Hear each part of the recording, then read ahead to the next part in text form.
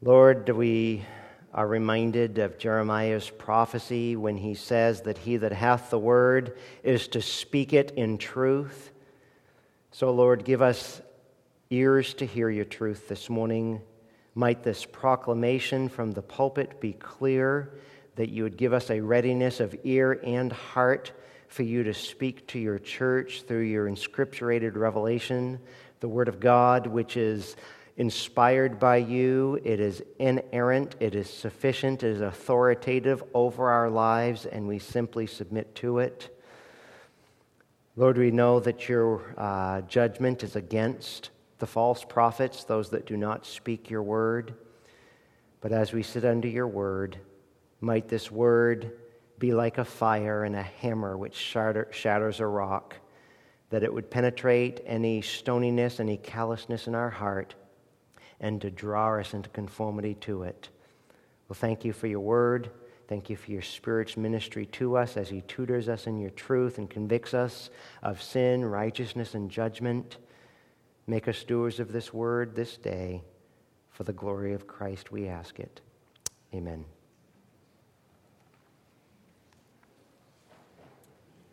I don't know if any of you have ever, in a high school play, had a part of The Emperor's New Clothes or watched it. The Emperor's New Clothes is a short tale by Hans Christian Andersen about two weavers who promise an emperor a new suit of clothes, and that it's invisible to those who are unfit for their positions, stupid, or incompetent. No one dared say that he doesn't see any suit of clothes on this emperor until this child blurts out, "He isn't wearing anything at all."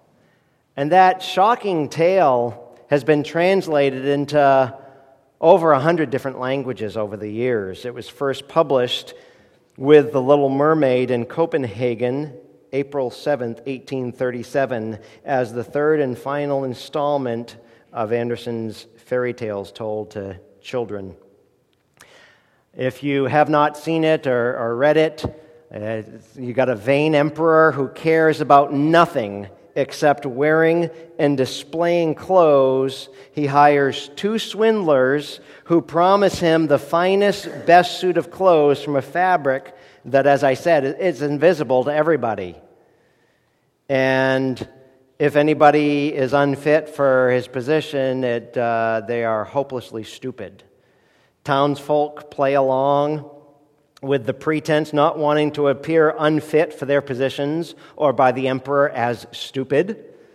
The emperor cringes, suspects the assertion is true, but continues in this charade, however it's pronounced.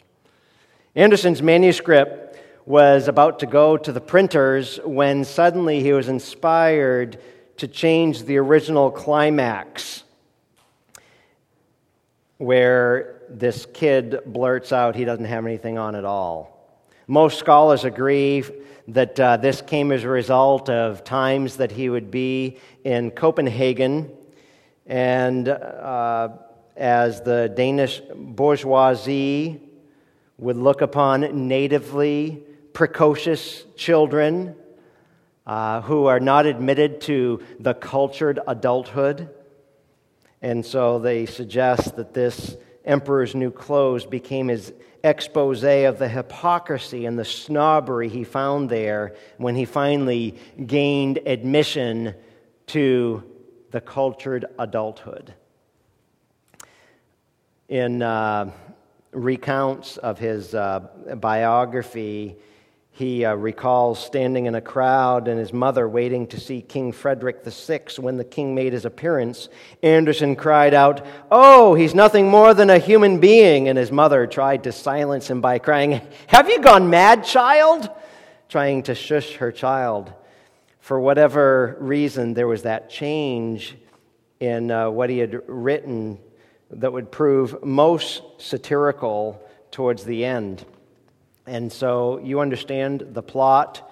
You understand that how, even in our day and age, 2015, the phrase "Emperor's New Clothes" has become an idiom about logical fallacies, a story made to be explained by pluralistic ignorance. If you were to find yourself in the crowd that is supposed to be addressed in this story, you'd be thinking, no one believes, but everyone believes that everyone else believes. And who am I to open my mouth and prove that I don't know anything at all? Everyone's ignorant to whether the emperor has clothes on or not, but believes everyone else is ignorant. Can I submit to you, dear congregation, that with liberals and the religious historical critics, higher critics, they suggest in the same plot, emperor has no clothes. For we spend week after week in the Gospel of Matthew or any of the other gospel accounts, and we actually sit under submission that this is actually the real historical Jesus, and we need not be on the hopeless search for the historical Jesus.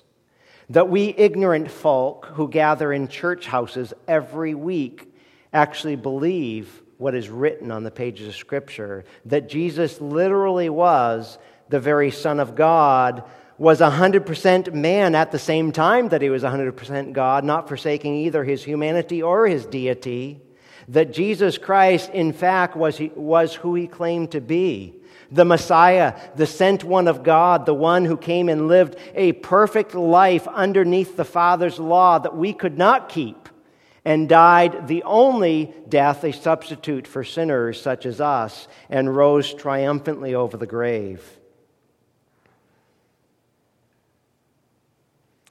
If you would join me in John's second epistle, the second epistle of John, he teaches us about promoting truth in the body and the fellowship, and how to demonstrate true biblical love. Truth in love. Not some sappy emotionalism or ecumenical hug. Many epistles in the New Testament, like 2 Peter that we spent weeks studying through, warn of false heresies out there. That we've got to somehow reinvent Jesus. Reinvent the truth. That we would be so audacious to say to those that will present to us any of man-made ideologies apart from Scripture that the emperor has no clothes. It's a fallacy. We believe what is written therein, what is shown on the pages of Scripture without error. So John comes to the church through a letter he writes to an individual and teaches us foundational principles about Christian hospitality that will help us balance a life and a ministry of truth in love. Truth in love. If you would join me here, 2 John. Lord willing, we will get through the first half a dozen verses of this little letter. John records, "The elder to the chosen lady and her children, whom I love in truth.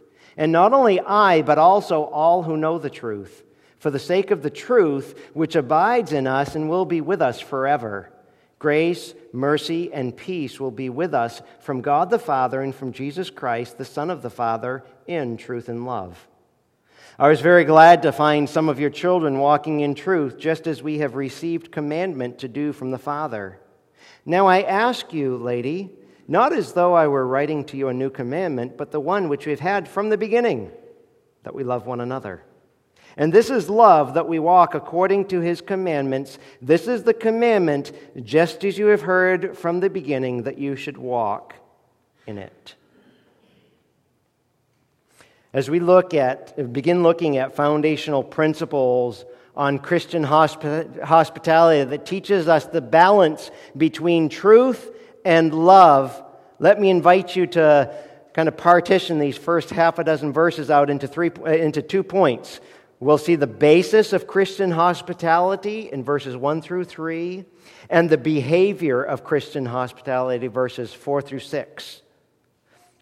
Let's consider, first of all, what comes from John as we move through the author and the addressees of this letter and his affection for them. And through these, yes, I'm alliterating to try to give us a mnemonic device to think through and to hang the truth of the basis for why Christians are hospitable, though they are truth tellers. So we'll consider, first of all, the author, the addressees, and the affection. And as he begins the letter, this salutation, he begins 1 John in this 2 John in a similar vein to 3 John, the next letter. 1st, 2nd, and 3rd John are letters that the Apostle John wrote. 2nd and 3rd bear the closest representation to Greco-Roman letters of the day.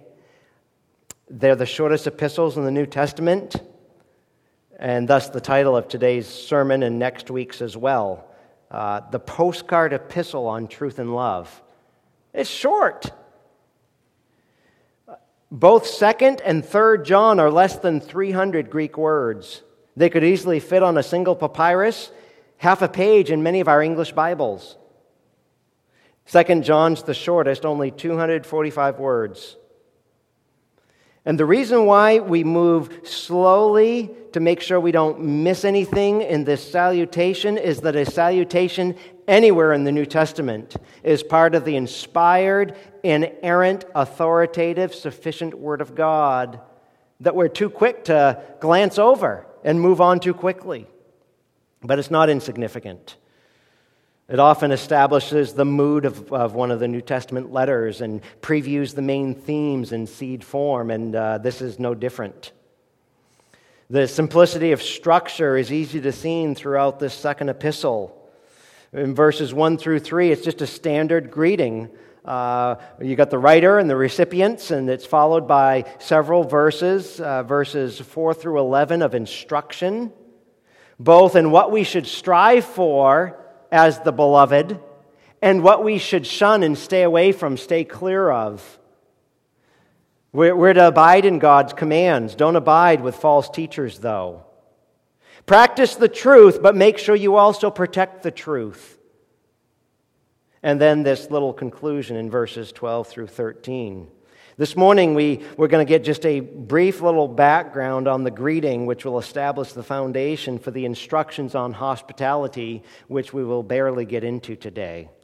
It'll be established by clear apostolic exhortation in the verses to come. So notice, first of all, the author. If you want to jot that down in your notes, the author is John, the elder. The elder. Elder in Scripture often conveying advanced age, those that would apply to John here. Around 90 to 95 AD, soon after he wrote his first epistle during his ministry at Ephesus in the latter part of his life.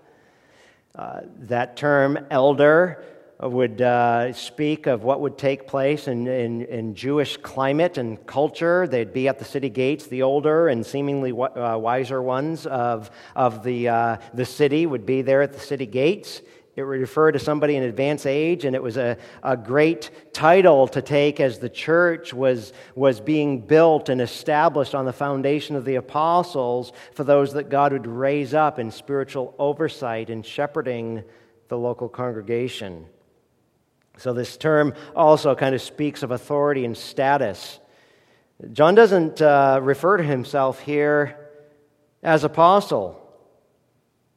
We don't necessarily know why he calls himself here the elder, because all the New Testament speaks of a plurality of eldership. This is a unique occurrence.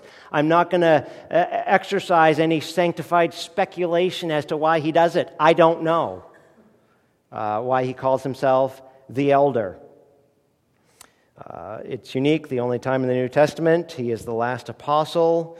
But in the Christian community, it would speak of one who possessed leadership by virtue of his character, when we're looking at church leadership and those that God would have to oversee the local congregation and shepherd them in the truth and confront error, God uses men of character, 1 Timothy 3 and Titus 1, people of integrity and moral standing. And so John, though an apostle who had the right to command, identifies himself as the elder. You notice the addressee or addressees. He writes to the chosen lady and her children. This introduces no small discussion among commentators and exegetes. You must admit, when you first read this, okay, the elder to the chosen lady and her children, whom I love in the truth. We are, many of you who gather here are believers, part of the body of Christ and the local membership here in the church. And on your first reading, you might think, well, many books of the Bible derive their name based on the author.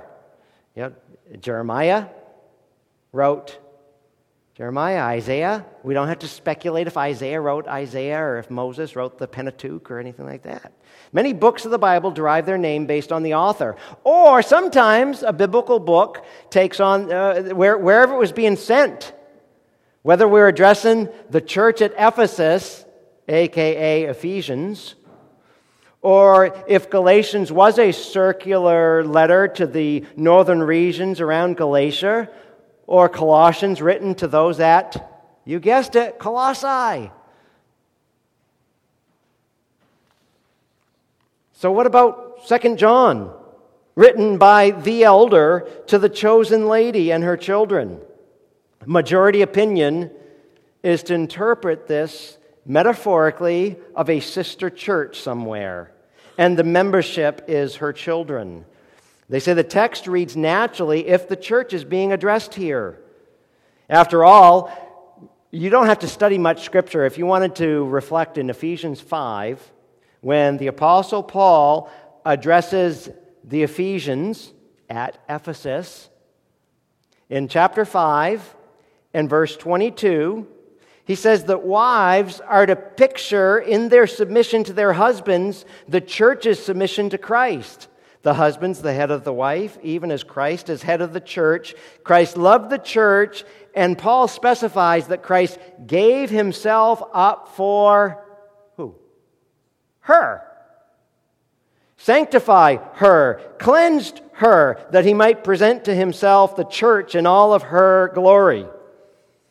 And as we read from Revelation in our call to worship this morning, you read about the bride of the Lamb in Revelation 21:9.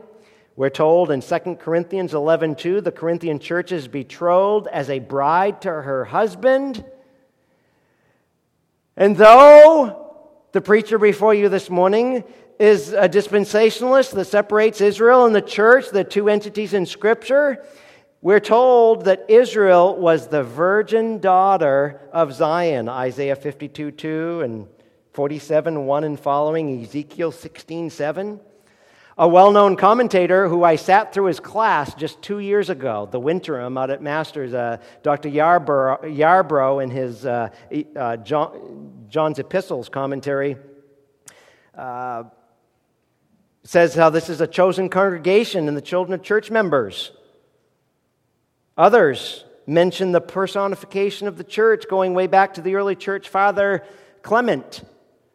Some speculate that because the term for chosen, elect in other words, that maybe her name was Electa, if it was an individual.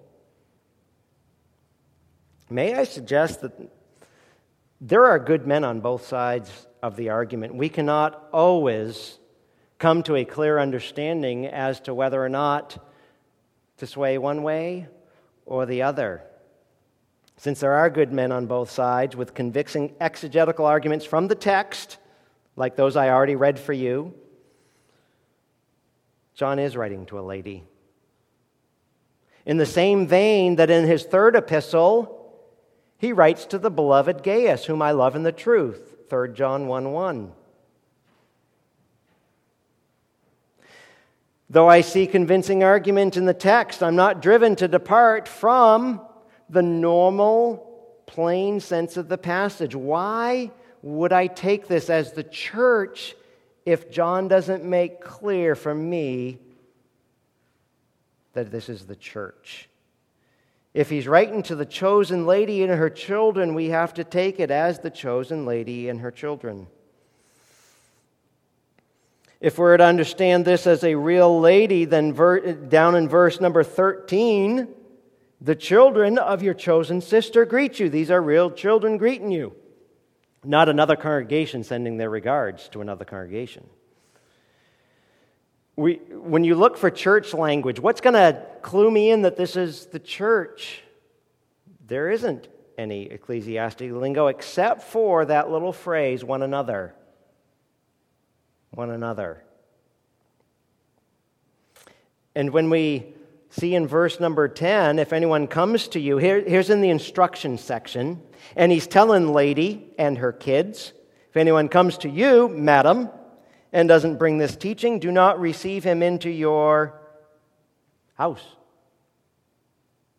That's your church. And don't give him a greeting. It's exactly what he's talking about, hospitality in the home. Again, think of the culture. Read this through your Jewish spectacles. We'll refer to this again next week.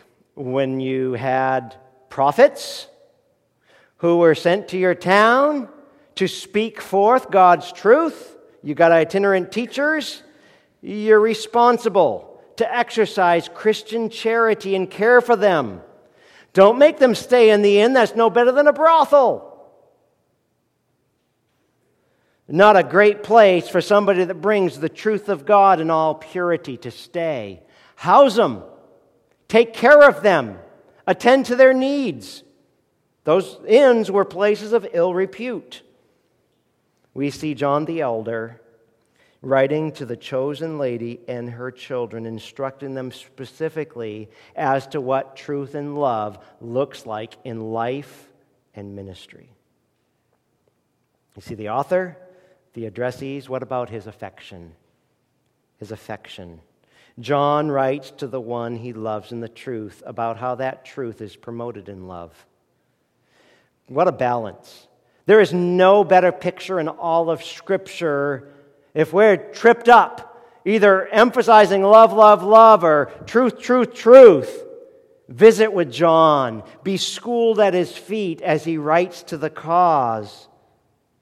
Because any church in the history of the church that has neglected 2 John has done so to their shame and to great harm, as no letter more beautifully balances those twin graces of truth and love.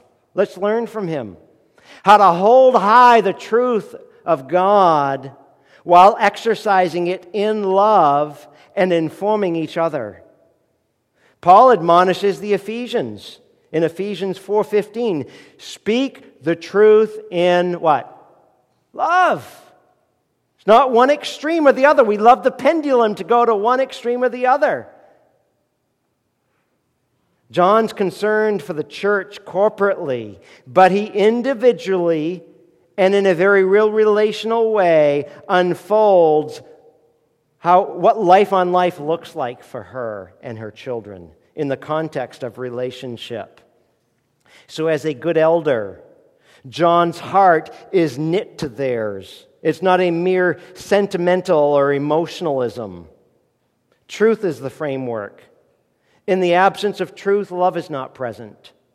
Both are essential, neither are optional.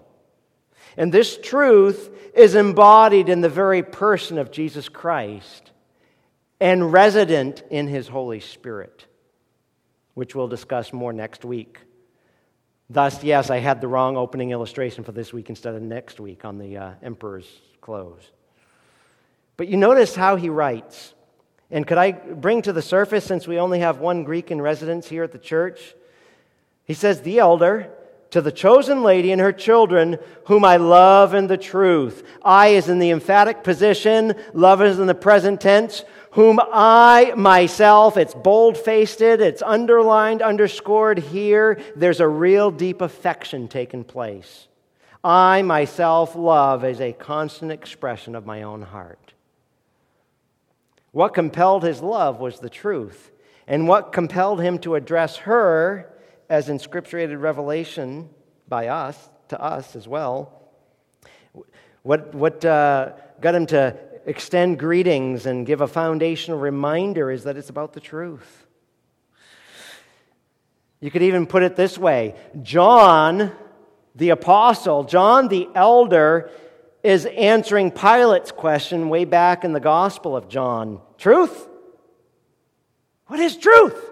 What's it look like? How does it act? Truth is a propositional, objective reality. It's been inscripturated in the pages of the Bible. The pages of Scripture that define who God is. How can you get to know Him? How can you render obedience that He requires? What's out of bounds for those who are worshipers of Him? What does it look like to pursue His glory in life? We find it in Scripture, in the truth.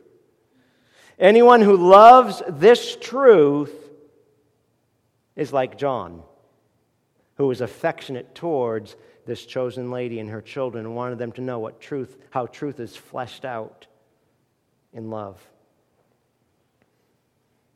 He says your obligation is to help them on their way. Be hospitable. Help them come to the truth that they're either in the domain of Satan with his lies or they're part of God's kingdom with His agenda and truth. And since she was a lover of truth, John loved her and her children and all who would follow after them. He writes to them who know the truth, and by application, as we read Scripture, that is not to us, but for us. It's about the sake of the truth, which abides in us and will be with us forever. Part of the abiding in truth is recognizing error, which we'll look at next week. Recognizing error. Which maybe this gal had unwittingly aided and embedded the enemy as she was offering hospitality to false teachers. John says that's off the list. That's out of bounds. Time out. John in his epistles warns of impending false teaching and the rise even of Gnostic thought that threatened the church and individual believers. Look at verse 7. He says, many deceivers have gone out. We send out missionaries to present the truth to those that don't know the truth. Don't be foolish and think that the devil doesn't do the same thing. He is very involved in missionary enterprise from the beginning. Back in his first epistle, John records in 1 John 2, in verse number 18, children, it's the last hour, just as you've heard, Antichrist is coming. Even now, many Antichrists have appeared. From this we know that it is the last hour. Look around us. Turn on quote-unquote Christian radio or go to a quote-unquote Christian bookstore. Error runs rampant with the truth. It's all around us. John says, beware of Antichrist coming because many Antichrists are here. Verse 19 of 1 John 2. He says, many will go out from us. Don't be shocked when people apostatize and leave the faith. People who sing the same hymns with us and study the same Bible with us will leave. They'll turn their backs on Christ and His truth. They went out from us. They weren't of us. If they'd been of us, they would have remained with us. But they went out so that it would be shown that they all are not of us. Verse 22 of 1 John 2. Who's the liar? But the one who denies that Jesus... You see what's going on? People come into town in this day when Scripture was being written. They're denying Jesus being the Christ, the Messiah, the sent one of the Father. This is the Antichrist, John says, the one who denies the Father and the Son. You cannot be right about God if you're wrong about Jesus. Verse 23. Whoever denies the Son doesn't have the Father. The one who confesses the Son has the Father also. Chapter 4 of 1 John. John, again, writing with this affection for the people of God, with the truth of God, says, Beloved, don't believe everything. Don't fall for everything. Don't believe every spirit, but test the spirits to see whether they're of God, because many false prophets, they've gone out into the world. By this you know the Spirit of God. Every spirit that confesses that Jesus Christ has come in the flesh is from God. Every spirit that does not confess Jesus is not from God. This is the spirit of the Antichrist, of which you have heard that it is coming, and now it is already in the world. Beloved, develop discernment. The only way you know the false is by knowing the truth. Dig into it, study like never before. If you're convicted that Scripture is true, that prophesies even of its day error, that'll drive you into a study of Scripture. You cannot abide in the truth and support error. Going back to 2 John again, he says, Madam, this chosen elect lady, 2 John 10, if anyone comes to you, doesn't bring this teaching, don't receive him in your house. Do not give him a greeting. For the one who gives him a greeting participates in his evil deeds. You go to church on vacation and you think, hey, this is a great place to live. And you sit underneath error and you choose to move there and you don't open your mouth, you're aiding and abetting the enemy. He tells the elect lady, if you help the enemy, you're as guilty as preaching his false gospel. Don't participate. Don't have any part. Hands off. Abide in the truth. Don't support error. The Apostle Paul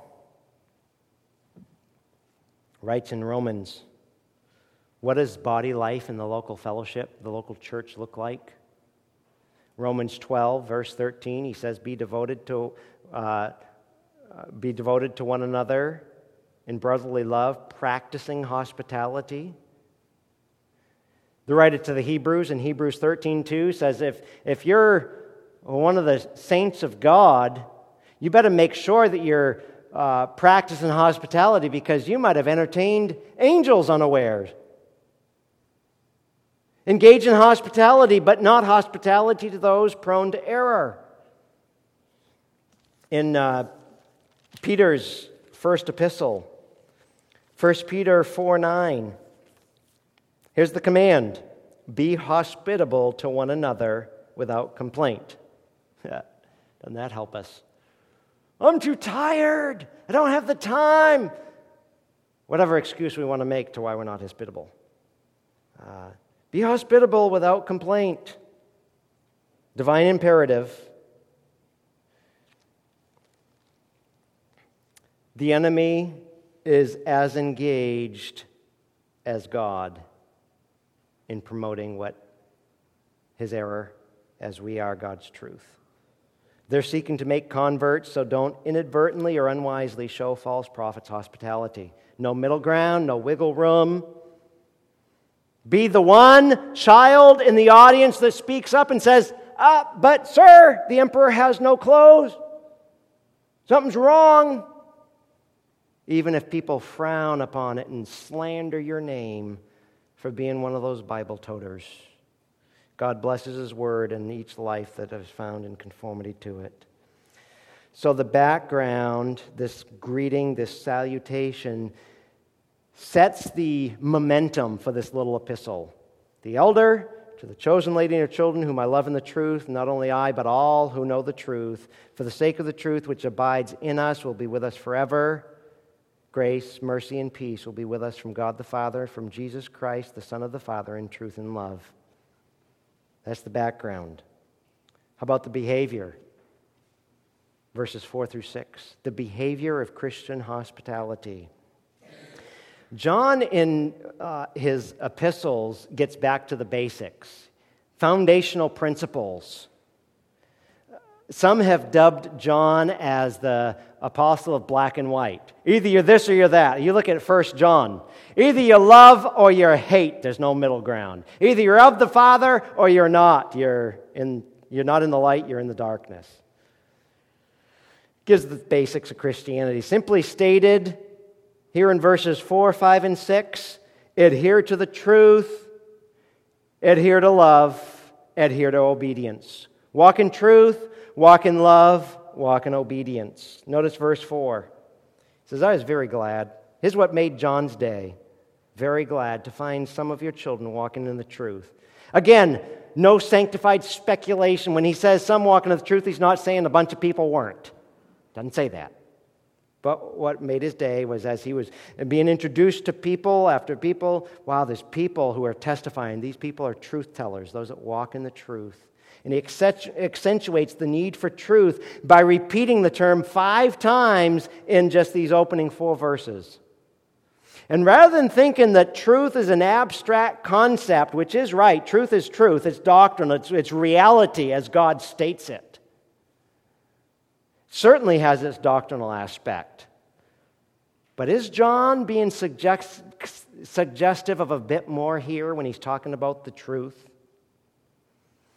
As he says that this truth resides in us and with us forever, suggesting more than doctrine. Close parallel. Put your finger there, go back to his gospel. His gospel account in Gospel of John. John chapter 14, verses 16 and 17, where Jesus is promising his disciples the Spirit, the Paraclete, would be with them forever. He says that he remains with you and will be in you. So maybe here, John reflecting back on what he had already written and recorded from Jesus' lips. This truth that would be in you and with you forever. A manifestation of the Spirit of truth. The idea even of influence. Not just knowing the truth, but that it's reflective in our lives. Nobody has to scratch their head and wonder what you believe. They see you live. They know what you believe. The truth needs to be impacting our decisions. A strong awareness and a sway in each decision of life, no afterthought, but actively involved in walking the truth. What we believe and how we live, doctrine and duty are inextricably linked together, conduct and creed. The old Baptist preacher Vance Havner would say, what we live is what we believe, everything else is just religious talk. So, beloved, don't be guilty of just a bunch of religious talk where you've got all the trivia facts and you can win the best argument. True Christians who hold fast to apostolic Christianity. We need to be those who stand against our opponents and those who challenge orthodoxy, who want us to monkey with the message, who challenge orthodoxy. Part of the Spirit's anointing in John's first epistle. 1 John 2:27, we're told that if you're in Christ, you have this anointing which you receive from Him that abides in you, and you have no need for anyone to teach you. John is not contradicting the Apostle Paul. He's not saying that God hasn't gifted His church with teachers and gifted ones. He's not. What he's saying here, but you have no need of teaching. You've got a resident teacher in your life. Part of the Spirit's ministry as you study truth and hear truth as He bears witness to that truth in your life. And even if you can't put your finger on what the error is, the alarm system goes off and you say, something's wrong, something's not right here. Walk in truth. It's what brought joy to the apostles' heart, walking in truth. Notice verse 5, walking in love. Lady, I'm not giving you a new command. No new information here. But the one which you've had from the beginning, that we love one another. This one another is the only, if we were to use the church body metaphor in Scripture, this is part of the one another language of the New Testament for what Christianity is to look like in the church. This is the only church language in the epistle. Though he writes to this elect woman, she carries out in the context of the fellowship of believers. And if we're walking, pun intended, if we're walking from verse 4 into verse 5, verse 4 emphasizing truth and verse 5 emphasizing love, we cannot saying, well, I'm just being loving if you're abandoning the truth. Hospitality must be discriminating. It is not unloving to call an ace, a spade, and sin. The most loving thing we can do to our loved ones and friends who are lost in error, the most loving thing we can do to our neighbors is point them to the one who is the way, the truth, and the life, the only access to the Father. That is the only loving thing that we can do. Love walks in truth. Many things that we call love are not love at all.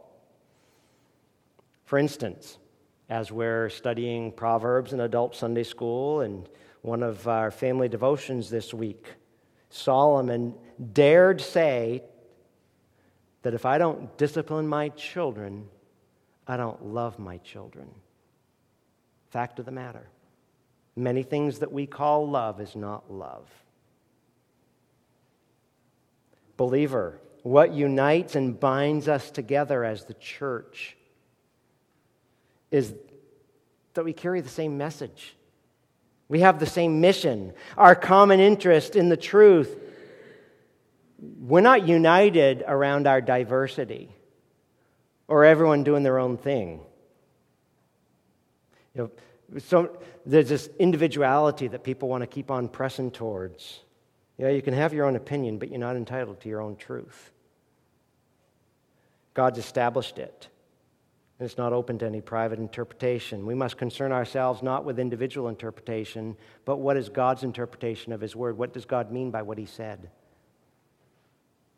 We share love within the confines of truth. We're not called by God to universal acceptance of all who claim Jesus, but those manifesting obedience and religious affections that manifest that there must be a work of regeneration in their lives, because they wouldn't hate their sin and love Christ. These are unnatural to them. God must be doing a work in them.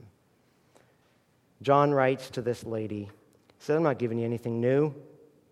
Practice what you've learned, been taught about the truth. It's nothing new. Back in his first epistle, about this love principle being nothing new, he said in 1 John 2 and verse 7, Beloved, I'm not writing a new commandment to you.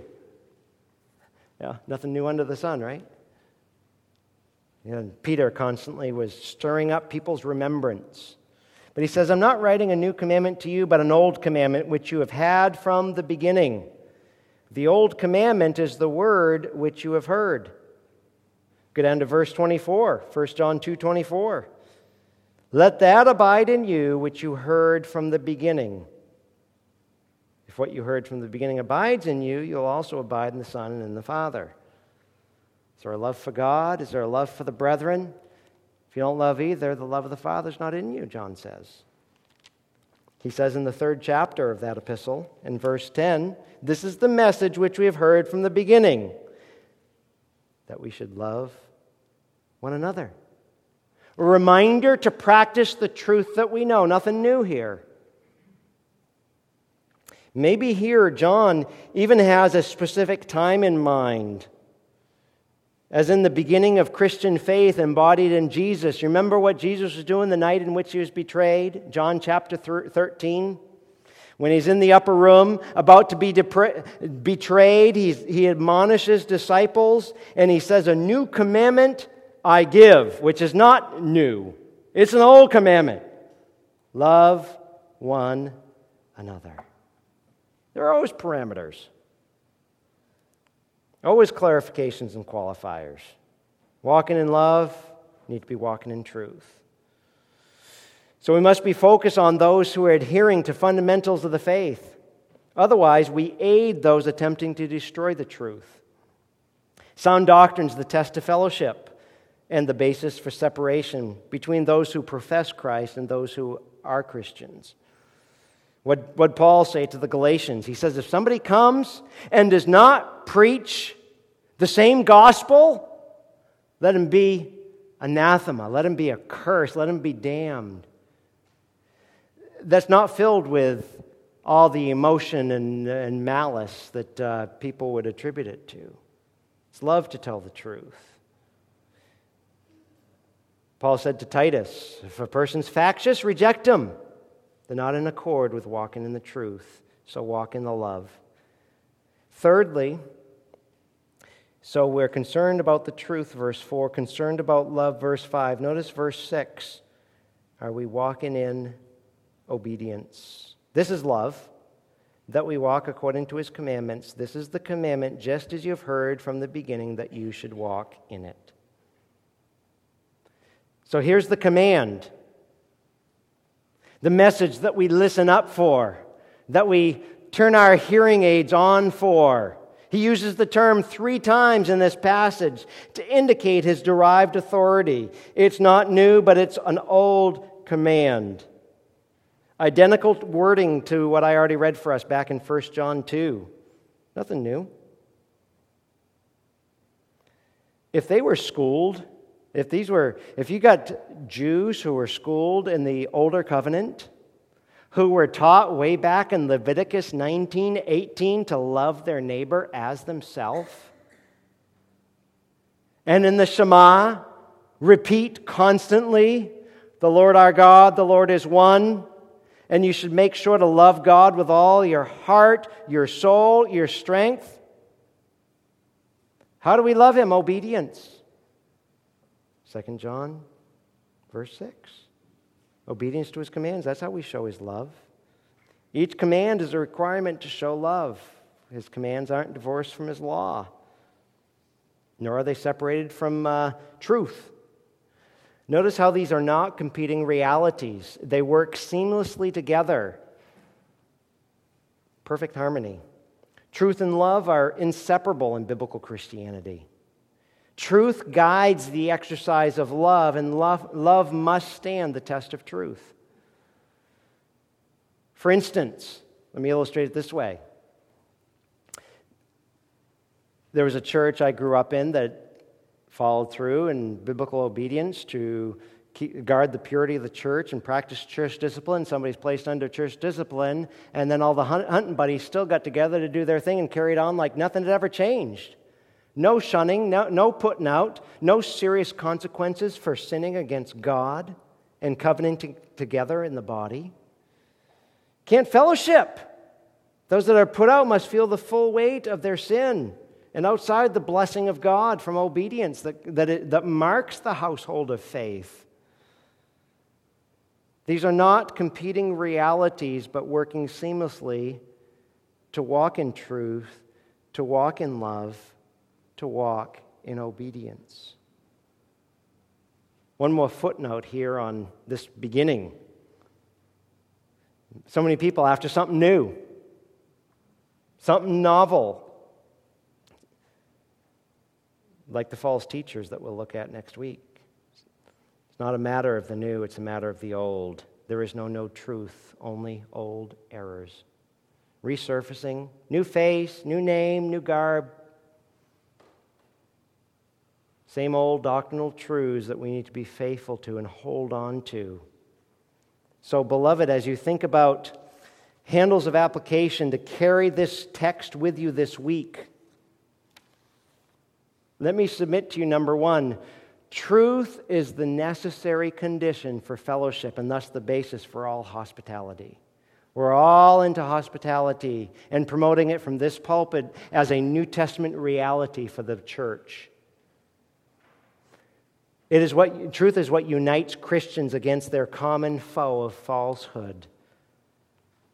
What is Newtown Bible Church supposed to be about as a mission? We're truth tellers. We teach God's truth. I'd submit to you, number two, we need to make obedience to the truth a habit in life. Think in your life, either today or yesterday or this past week, if your thinker's not working too well, what are you disobeying? Is your life marked by consistent, regular attendance rather than forsaking the assembly together? Is there an application and ministry of your giftedness to the service in church? Is there a besetting sin which contradicts your profession at work, whether it be your temper or your speech that we talked about in Sunday school this morning, or a lack of gentleness or fruit of the Spirit?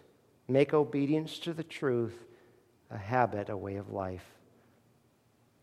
You might have an impeccable commitment to the truth, but your love be woefully inadequate. You might be able to win every doctrinal discussion after church today, but you run roughshod in harshness. We must exhibit fidelity to truth which knows no compromise, yet a love for one another which knows no boundaries, selling out to those that we've covenanted with in service to our King. Number 3, let me give you this one in the form of a question. How hospitable are you? Are you actively involved in pursuing relationship and coming alongside other truth practitioners? How are you walking in the truth and love and covenant membership and gospel community at Newtown Bible Church? Consider that. Number 4, may I suggest to us to consider love is not afraid of truth, but rejoices in it. They are not competing, but complementary realities. 1 Corinthians 13:6. Love rejoices in the truth. And is modeled by John the Elder, even in his address to Gaius. And he reaches out to Gaius in that next letter, and he says, this one who I love in the truth. There's no charade going on. And number 5, let me just drop in this promise to take with you. We skipped right over verse 3. We read it, and we didn't make one single comment on it.